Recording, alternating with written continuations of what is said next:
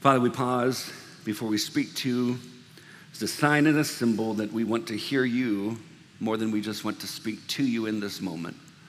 It is very easy for us to jump into passages or topics that we think that we know everything about because we've heard it a lot or we've studied it a lot. But Father, I pray that even as I've looked at this week and really been challenged, I pray that all of us would be challenged. We'd always desire to hear more of you and more from you. Rather than think, well, I already made it, I already know it, I already see this, I've already looked at this before, God, may we not go to that place on a regular, constant basis. May it would always be this, God, would you show us more? Would you teach us more? Would you reveal more as we go into your truth, which is your word? Reveal more that we might love you more. God, we thank you that you gave this to us. And I pray that whatever's necessary this morning in all of us, God, encouragement or conviction, whatever's necessary to make us look more and more like Jesus, Holy Spirit, I pray that you would have your way. We thank you that you desire it more than we do, God. Work as only you can. We pray this in Jesus' name. And everyone who agrees says, amen. We are going to get to Colossians at some point, but we're going to start here in Ephesians chapter 6 and listen to one of Paul's prayers in prison. My home church and I, we all went through this past Wednesday. And just as a quick commercial, if you're not part of a home church, I really want to encourage you to pray through that and to become one. We've got home churches that kind of spaced out through the area, as well as different nights or days that they meet. And the reason I think that they're so important is because I feel like they look a lot like what the church looked like in the book of Acts. You say, well, boy, you really like the book of Acts. I do like the book of Acts. There's something pure about the church in the book of Acts that I just loved. And of course, there's problems that came up in any church. But if you want to be known in a community, I want to encourage you to be in one. Now, this isn't a slam if you're not. I just want to encourage you because there's just some beautiful things that happen. And as we're going through this passage in Ephesians 6, remember that Paul's in prison when he prays this. And I've been looking at a lot of Paul's prayers while he's in prison. So the Pauline letters, the epistles that Paul has written, and especially the 4 that he wrote while in prison, those are the ones that I kept looking at, and this is one of them. And it says this, to that end, keep alert with all perseverance, making supplication or requests or prayer for all the saints.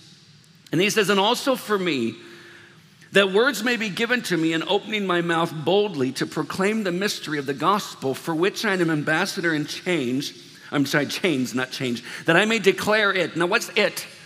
That I may declare the mystery of the gospel. And we'll look at today, what is the mystery of the gospel? The mystery of the gospel is Christ. The mystery of the gospel is Jesus. And so while he's in prison, the thing that he prays for in prison is that given to me, opening my mouth boldly to proclaim Jesus. So far, what I don't see him ever pray for in the epistles when he's in prison, and maybe I overlooked part of it, I just don't see him say it a lot. I don't really see him say, pray that I'd be released from prison. What he says is that pray that God would open doors. Pray that he would give me boldness to openly proclaim the mystery of the gospel, which is Christ. He goes, that I may declare it the mystery of the gospel boldly as I ought to speak. So we started this topic of prayer last week in Colossians chapter 4, verse 2, and it says, continue steadfastly in prayer, being watchful in it with thanksgiving. And we looked at 3 things that so far what this verse says in verse 2 of what prayer must be. The first is that it must be faithful, it must be watchful, and it must be thankful. Here's the thing. Did anyone pause a few days ago and thank God when water fell from the sky? Did anybody just stop and go, thank you, God, for rain? And if you suddenly go, well, it's supposed to rain. That's all of us. If that's our mentality, it's supposed to do that. We have all of a sudden moved away from understanding everything is by God's mercy and his grace rather than our entitlement. Guys, when it started raining, I just went, yes, just keep it coming. I even stood outside and just looked at it. And it was hot outside and the rain wasn't. I was like, this is amazing, God. Isn't it amazing how things become more amazing when you don't see it all that often? How we can so quickly take it for granted, and we should be so thankful that when we see God intervene, we see God answer prayer, the first thing that we should do is go back to, God, thank you. Not jump into more requests, but just stop for a moment and just say, God, thank you for providing this. Something that maybe we got used to. And then we came to understand that why we pray will impact how we pray. And so today we look at how prayer is connected to Christ's mission, because it's one continuous thought as Paul is continuing to finish up his letter to this group of Christians. And notice how he prays the mission into it. Look at here, Colossians chapter 4, starting verse 3. At the same time, while you're doing what's mentioned in verse 2, at the same time, pray also for us. And that would be Paul and Timothy and Aristarchus while they're in prison, that God may open to us a door for the word. Now, this is a phrase that's used a few times in Scripture. Look at it in Acts chapter 14, verse 27. When they arrived and gathered the church together, they declared that all that God had done with them and how he had opened a door of faith to the Gentiles, that God is the one who opened the door. 1 Corinthians 16:9. For a wide door for effective work has opened to me, and there are many adversaries. Well, that sounds like a bummer of a verse, right? God opens this massive door. Oh, and there's a bunch of adversaries. There's a whole lot of people that can't stand us. They hate us, but God opened this door. Followers of Jesus, we have to expect and anticipate that as we continue to move forward in what God has called us to do, there will be adversaries. There will be adversity when we're moving forward with what it is that Jesus has actually called us to do. It should be expected that even Paul experienced it. And that's why I always come back to this question, is Jesus worth it? And friends, really, if all of our following Jesus is this idea of what do I get out of following Jesus? Then when preachers or people that are teaching the word come out and say, well, if you follow Christ, then all of your life just falls in line. There's never a struggle, never a worry, all your kids act perfectly, financially be set. I mean, you get more than ever. Here's these 11 principles to put into place, and when you do these things, it all just turns out like gravy. It's gonna be fantastic, never a struggle. What happens to the person that hears that message, and then they apply those principles, but maybe those exact things don't happen? Then all of a sudden they think what? God's a liar. I did what I was told, and it didn't happen. But what if it comes down to this? We come back to spending time in the Word because we love Jesus. We spend time in Him and with Him in prayer. Why? Because we love Jesus. And all of a sudden, as God continues to reveal more and more of who He is, and we apply the things because we love Jesus, and we obey the things that are in the Scriptures because we love Jesus. We obey His leading to impact the world because we love Jesus. That means when adversity comes, when people who are against us or things happen and circumstances don't happen the way that we think that they should, because I've done all the steps that I'm supposed to, it doesn't matter. Why? Because it's all about Jesus. Do you see the difference? That how many people have been led astray thinking this is how great life could be. If I'd only do these 14 steps and boom, it's set. But friends, do you know how many people who follow Jesus right now are not experiencing the quote unquote the blessed life, or the blessed life, the greatest life right now that we would define as the greatest life? That there are Christians around the world who are experiencing persecution simply because they love Jesus, that they're sitting in a prison cell simply because they love Christ, or they're being driven out of their homes, or they're being killed simply because they love Jesus. Guys, that's not the quote unquote blessed life when we define blessed as comfortable. But why would they continue? And why should we? Because Jesus is worth it. And does God bless obedience? Of course He does. But we allow Him to define what blessing looks like. But it's all about Him. It's about Jesus. In Revelation chapter 3, verse 8, Jesus uses the phrase. He says, I know your works. He's speaking to a church, the church at Philadelphia, not here in the States, but over there back in the day. He says, I know your works. Behold, I have set before you an open door which no one is able to shut. Followers of Jesus, that's what we should be praying for, isn't it? To hear Jesus say, hey, I've opened this door for you that nobody can shut. Like, I want you to continue to move forward, and nothing and no one will stop you, which no one is able to shut. I know that you have but little power, and yet you have kept my word and have not denied my name. You notice that Paul isn't the one who opened the doors. He didn't make the doors open. God opened the doors. So my question for us is this: do we pray for this? Is this what we pray for? And again, we can ask for anything we want. I mean, Jesus, I'm just convinced as I've been reading through the Gospels in our Bible reading plan, we can ask for anything. Ask, just keep asking. And if it's according to his will, it's ours. But it's according to his will. But we can ask for anything. But when is the last time that we woke up, and I don't usually pray like this. I don't usually say, God, would you open a door for effective ministry today? I don't know that I prayed that yesterday. I don't remember the last time I prayed something that's that specific. I prayed, God, use me. If I go up and speak somewhere, God, use me. But what if I woke up and I prayed this type of prayer? When is the last time that we prayed, God, would you open a door for effective ministry that no one can shut? And so what if it becomes our prayer every day? So I wrote this in my notes. It'll be up on the screen. What if this became our prayer every day? God, will you please open doors to me for effective and powerful ministry for the gospel? And what if I prayed that before, like right when I wake up and I'm spending time with Jesus and his word, and I just said, God, will you please open doors to me for effective and powerful ministry for the gospel? Will you do that today? Because isn't that what Paul is talking about? He said, open the door, that God would open this door. What if all followers of Jesus actually meant it? And we prayed, God, would you open a door for effective ministry today? That you would use me to impact the what? The one. Who's the one, God? Who's the one that you want me to impact today? But God, would you open that door? I don't want to force it. I don't want to kick something open that's not ready to be opened. God, would you open the door that no one else can shut for effective ministry for the gospel? I also wrote this in my notes. God can open doors even while we're shut behind closed ones. You sit there and go, what do you mean? Guys, we're reading a letter from a guy who couldn't get out of prison, and I was in prison because he loved Jesus. Guys, if you read the book of Ephesians, and Ephesians is such a sweet book. It's such a deep book, and followers of Jesus have gone through and read and had it preached for the last 2,000 years, a guy that I guarantee would have preferred not to have been in prison, but to have been free to go out and about wherever he wanted, to go and to proclaim the gospel to people everywhere. He's stuck in a jail cell. But millions and millions and millions of people have been impacted by his writings that was inspired by the Holy Spirit that is now part of the scriptures, that I can guarantee you that while he wrote them, he did not think this is gonna make it into something called the Bible one day.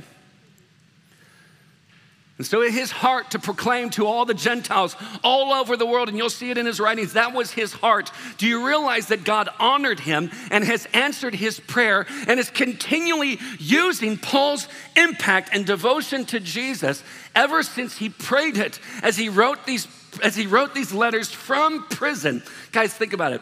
I don't think he would have written these things had he not been stuck. That's why I think God can open doors even while we are shut behind closed ones. See, our why impacts how we pray.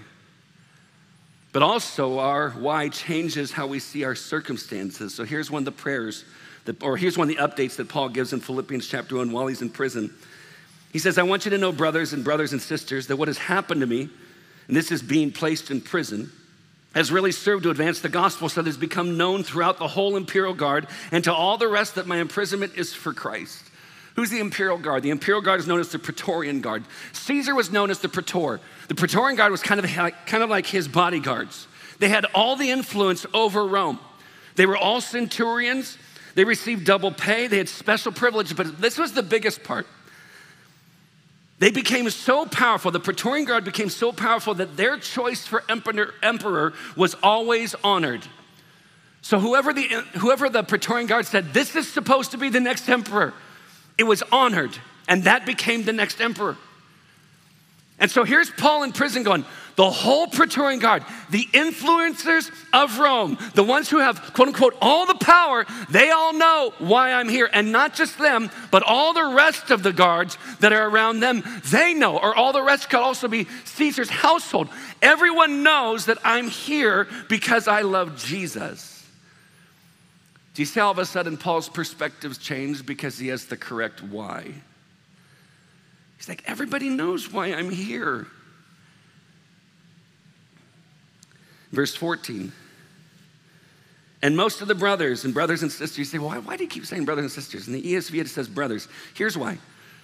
The Greek word there is adelphos, and it can mean brother or male sibling, but it also means fellow believer, and it could be a male or a female believer in the believing community. And so as I'm going through and I see brothers, I'll actually look it up. Does it say brothers or brothers and sisters? Is it Adelphos or is it not? And when it says that, I want to make sure that we understand, ladies, you're included in this. Like this isn't just sit back and wait till the men come home because they've been doing the ministry. You come back and you just serve them. No. Guys, ladies, you're involved in the fight. Look at what he says in verse 14. And most of the brothers and sisters, having become confident in the Lord by my imprisonment, are much more bold to speak the word without fear. All the brothers and sisters hear about the fact I'm in prison. And you know what the result was? They didn't become more timid. They became like lions and lionesses. They got bold. I mean, they're getting so bold, and they're going out and they're speaking. Men, women, out in the community, speaking the gospel.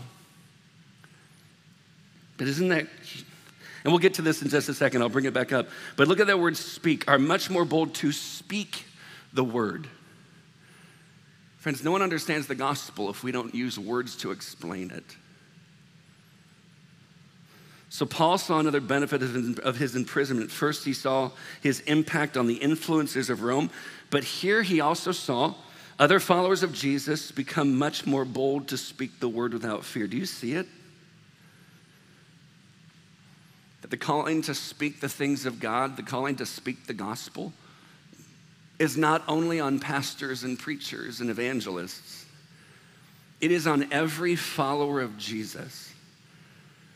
Guys, I bring us back to the Great Commission. The Great Commission is not for the quote-unquote professional Christians. And guys, for a long time, there's kind of been this, it's like the laity. I think that's an old school where it's like the laity and then you have like the clergy. It's like there's this separation. I've told you how uncomfortable I still am even after years when people come up and call me pastor. And it doesn't, I mean, if you want to, that's fine. I'm not going to say don't. It's just so weird to me. Because I don't usually walk up to somebody and use like their job as their title. But I know God has given me a role and I get that, and so I'm totally fine if you want to do that. But it's like, my fear is I don't want to be like, well, Brian's the pastor and we're just the congregation. Instead of we're all the community. And we're all gonna move forward. And all of us are called to speak the things of Jesus. And all of us are called to speak the gospel. And all of us are called to go and make disciples. And all of us have different avenues and different places. We work, or we're at home, we're at different neighborhoods. We have different places that some of you are students and you're on a campus, and maybe that campus doesn't want to hear about Jesus. You're going, okay, I'm kind of freaking out. But when I start reading what other Christians are suffering, all of a sudden I become a little bit more bold. And what if all of us today left, and then tomorrow we pray that prayer? God, I pray that you would open up this door no one else can shut for powerful and effective ministry for the gospel. Open it today, show me the one. And all of us who love Jesus went out, lived our life, did our errands, did all the things we're supposed to do with this mindset. God, is this the one? Is this the one? Is this the one? And then we just went for it. And sometimes it's gonna feel like, well, I did pretty well. And other times it's like, I kind of wussed out, but at least we went for it. Example, so I've told you last week, we didn't have any air conditioner, and then so the coils got replaced, and then he said, well, because your compressor had to work so long on such low freon, now you need a new compressor, so they fixed it, but it doesn't work. So he's like, well, it's cooler. Yes, but I feel like I'm living in the beach. Like remember, so the armpit has been brought into my house a little bit, so I feel sticky, and that's weird. I can't put my clothes on until I feel like it gets stuck. Sorry, that's my life. That's what I'm feeling. So last night, I'm talking to the guys. They're both from Russia. The guy has been here, the one I was speaking to the most, he's been here for a year. And he's speaking English. I said, so how long have you been? He says, a year. I said, okay, so you've only known English for a year? You speak it better than I do. And he kind of giggled, and he's probably giggling because like, yep, absolutely, I can tell. And so why did you come? Can I ask that? Do you mind? All I did was strike up the conversation.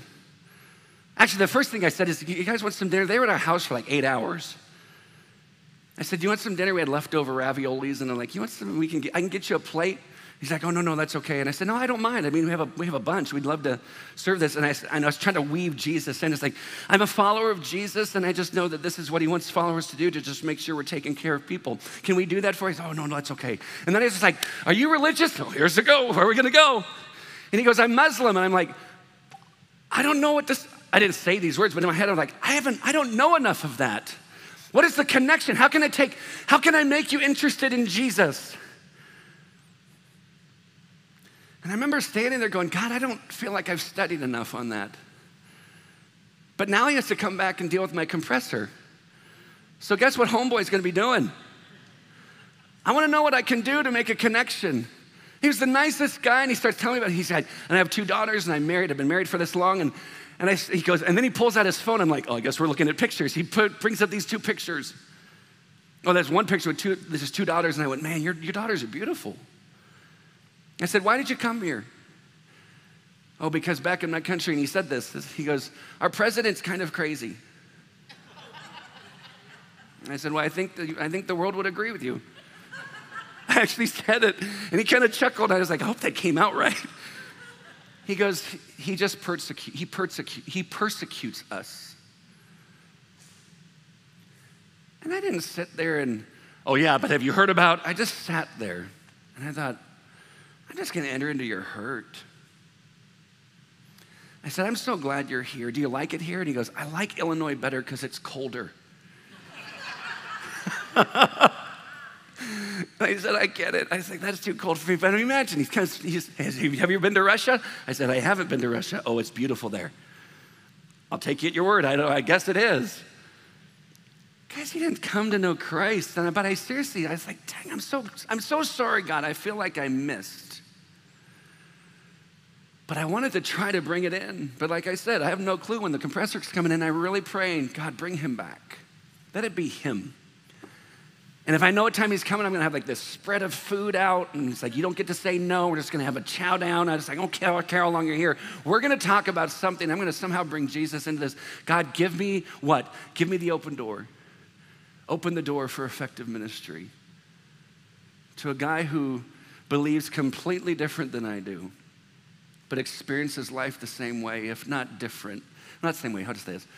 I've never been persecuted the way he has. So I want to enter into his hurt. It's called humanity. And somehow bring the gospel into it. Guys, the call is on all of us. I say this as lovingly as I can, but if you cannot remember the last time you brought Jesus up into a conversation, then what are you doing? I'm not saying that you have to pull out the Bible and just, have you read the book of Revelation? Let me read that to you right now while you sit and wonder what we're talking about. I'm just saying, bring them up. Just see where it goes. And it may go nowhere after you bring it up, and that's fine. But what if we get used to it? We start getting used to it so we become even a little bit more bold and a little bit more bold. And what if we pray for boldness, because there's nothing wrong with admitting that we're afraid? Isn't it kind of terrifying to bring it up? Guys, please don't picture me going, there he goes, he's ready to go bold every day. No! I wrote this in my notes because it's this idea of without fear. And I wrote, our fears about what if should not drive us to silence, but rather to prayer so that we might be faithful in doing what God has called us to do. My fears should not cause me to retreat, but it should cause me to pray. I mean, this is what he's praying. This is what he's asking for prayer for so much right now. I wrote this in my notes also. Paul's why impacted how Paul prayed. He saw himself in prison by the will of God for the purpose of speaking the word with boldness. Isn't that amazing? So in reality, Paul wasn't really in prison. He was free to share the gospel where he was, even though he couldn't go anywhere. He was still free to do the work of Jesus. And therefore, he prayed for greater success in ministry for the gospel over personal deliverance or comfort. So back to verse 3. It says, at the same time, pray also for us that God may open to us a door for the word. I wrote this in my notes. How we live and how we see circumstances are changed when Jesus is our why. Let me say it again. How we live and how we see our circumstances are changed when Jesus is our why. Why do I pray? Jesus. It's all about him. Not to get something from it, just it's about him. I get to talk to him. He's worth it. But what would this open door lead to? Colossians chapter 4, verse 3. To declare the mystery of Christ, on account of which I am in prison. That Paul was in prison because he was preaching the gospel.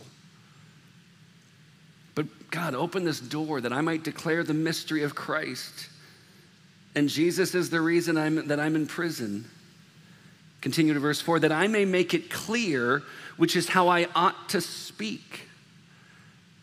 That I would make it clear, that I would make the gospel clear. This is how I should speak. It should be so obvious that I can say these things.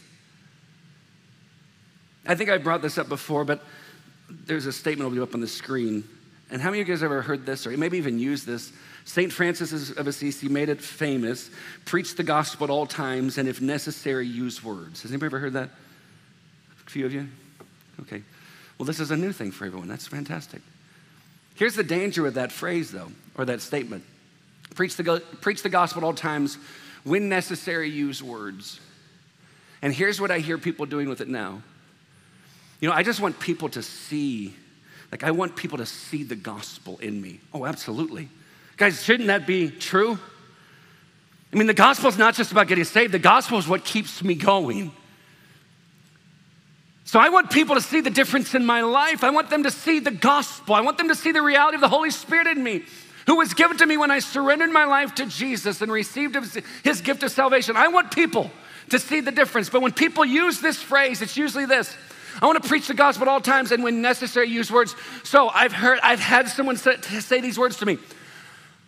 I don't talk about Jesus. I want them to see Jesus in my life. Period. Guys, that's beautiful, except it's half of it. Paul didn't say, pray also for us that God would open to us a door for the word to convey it or live the mystery of Jesus silently. In other words, I just don't know a lot of people that when they see people do something nice because we love Jesus, all of a sudden break into this idea, I need to be saved, right? The message of the gospel kind of gets lost.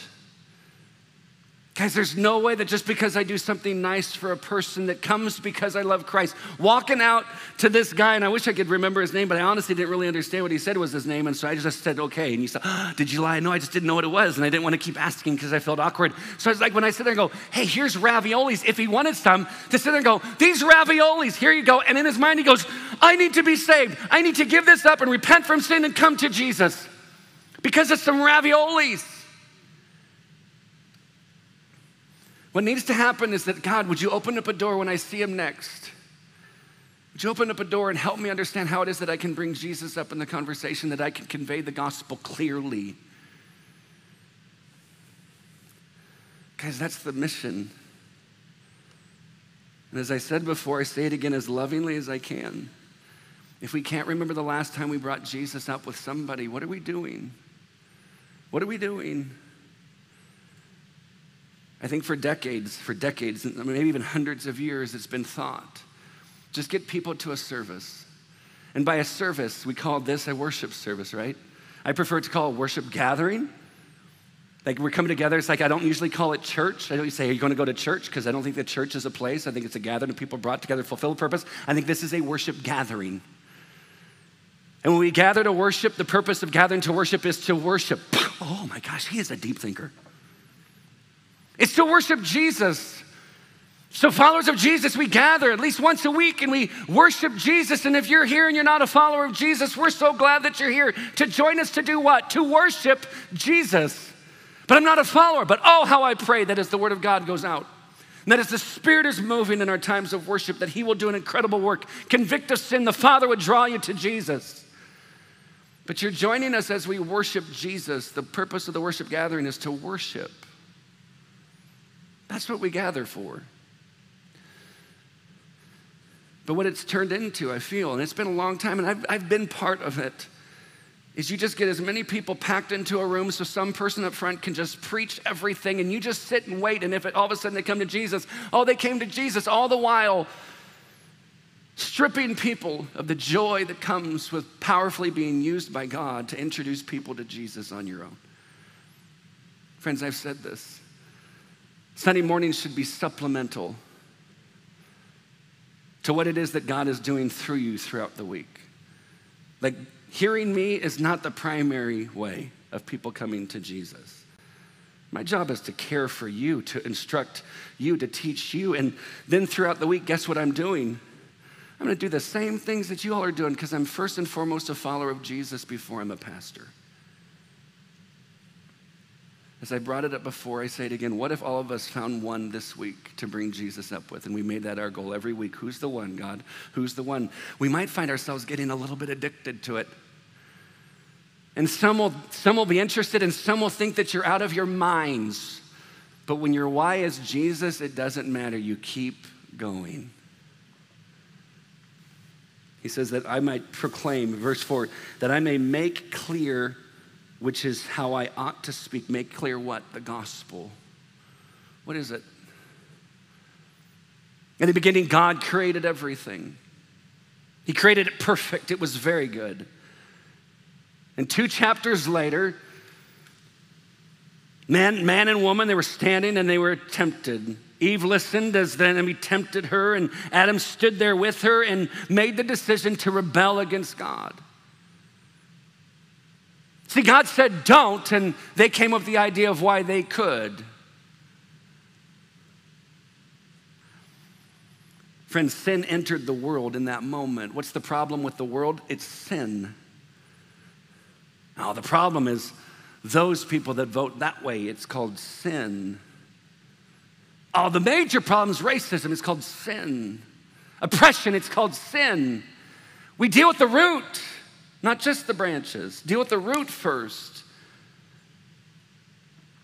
The Bible is clear that all have sinned and fall short of the glory of God. Every single person on the planet, that we were conceived into sin, and it is impossible for us to make it to God on our own. We cannot be forgiven on our own. We can't do enough good things to be made right with God. Every other world religion teaches that, but only Christianity comes and says you cannot do enough good things to get to God. So what's the remedy? So because it's impossible for me to get to God, God came for us in Jesus. And he lived this life, and he lived it sinless. Every word, thought, deed, motivation was pure and faultless before the Father. But because Jesus experienced what life is like, the Bible says that he sympathizes with us in our weaknesses. Because he has been tempted in every way, yet was without sin. And his whole purpose was still not to just come so he could sympathize with us in our weaknesses, but his whole purpose for coming was what? That we might be reconciled to God. We couldn't get to him, so God came for us. All the sacrifices that are pointed out in the Old Testament, that the blood that needs to be shed, pointing to quote unquote forgiveness before God. The writer of Hebrews says it's impossible for the blood of bulls and goats to bring about forgiveness or right relationship with God. So it's a picture of what it is that Jesus would come, that he would take a cross that we deserve, that the blood would pour down, that all of his blood would be shed. Why? Because it's this sacrifice before God. Brian, that seems brutal. Oh, it was. But what's the Bible saying? When it talks about Jesus, who for the joy set before him, the joy set before him endured the cross. The joy set before him, what was that? The joy set before Jesus was us. He endured the cross, scorning its shame, and is now seated at the right hand of God. Friends, he took the cross that we wouldn't have to. His blood was shed so he could be made right with God. And then he came back from the dead 3 days later to show that he has victory over sin and death. And if he did not come back from the dead, if death beat him, then death would beat us and we'd be pointless. He did everything. From that cross, he says, it is finished. You can't be saved by works, it's saved by grace. That's it. There's nothing else. And we come under his lordship, and so how do we receive forgiveness with God? The Bible says if you confess with your mouth that Jesus Lord, the word means confess means to say something in such a way that your life will follow that declaration. And the word Lord means master. So it's me surrendering and submitting to the lordship of Jesus, who is a good and great God. I confess with my mouth that Jesus is Lord, and I believe in my heart that God raised him from the dead. And the Bible says that you will be saved. And that in that moment when I surrendered my life to Christ, the Holy Spirit, the great helper, was given to me to be in me, to lead, to guide, to counsel, to convict, to encourage, and to help me as a guarantee of the salvation that I will receive the inheritance that is still mine to come when I stand before God face to face, no longer needing faith, but being able to see what it is that God is preparing in advance for us. It's a gift. Why? Because he loves us. That Jesus on the cross was forsaken so that I wouldn't have to be. And I gave my life to him. And then he says this, follow me. Here's salvation, follow me. I've prepared in advance all these works that I want you to do. Just come with me. What happens to those who don't know Christ? They haven't surrendered to Jesus. That, friends, they will spend eternity away from God in hell. And we sit there and go, that's not fair. It's not about being fair. It's about grace. God is just and punishes sin, but in his grace and his mercy, he comes for us, delivers us, gives us everything necessary that we could surrender to him, gives us the faith that's necessary that we could surrender to Christ. What else could God do to prove to you that he loves you? What else could he do? That's what he did. And here's what Paul said.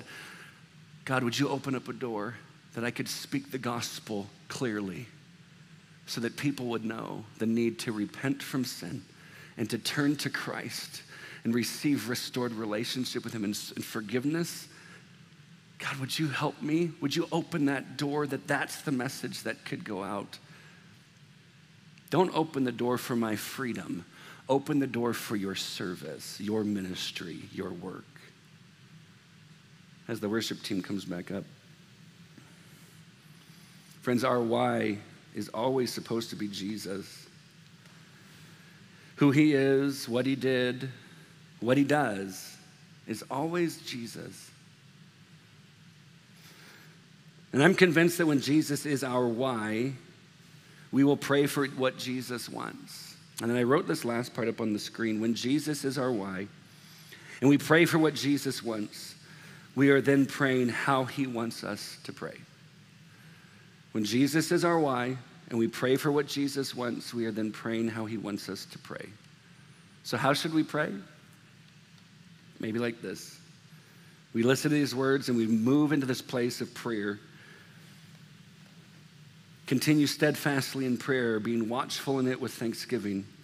At the same time, pray also for us that God may open to us a door for the word to declare the mystery of Christ, on account of which I am in prison, that I may make it clear, which is how I ought to speak. God, make this our reality, right? If you're not a follower of Christ, I want to invite you to surrender to his lordship. And to say that you want to follow him, count the cost. But when you say, yes, I want to be a follower of Jesus, he gives you salvation. That's the gift. And following him, that costs everything, but he's worth it. But salvation, that's his. He gives that to whoever says, I want to follow Christ. But you have to repent from sin. We don't get to redefine what sin is and what it's not. We repent from sin and we turn to Christ. We go away from and toward. If you're not a follower of Jesus, I invite you, confess him as the Lord of your life. Believe that he died on a cross and came back from the dead. And call out to him, would you save me? I want to follow you. And receive his gift. Let's pray. Father, we give you thanks that you gave us prayer. And you didn't give us prayer so that you could know what's going on in our lives. You gave us prayer that we could know you. But according to your word today, our prayer is this, God.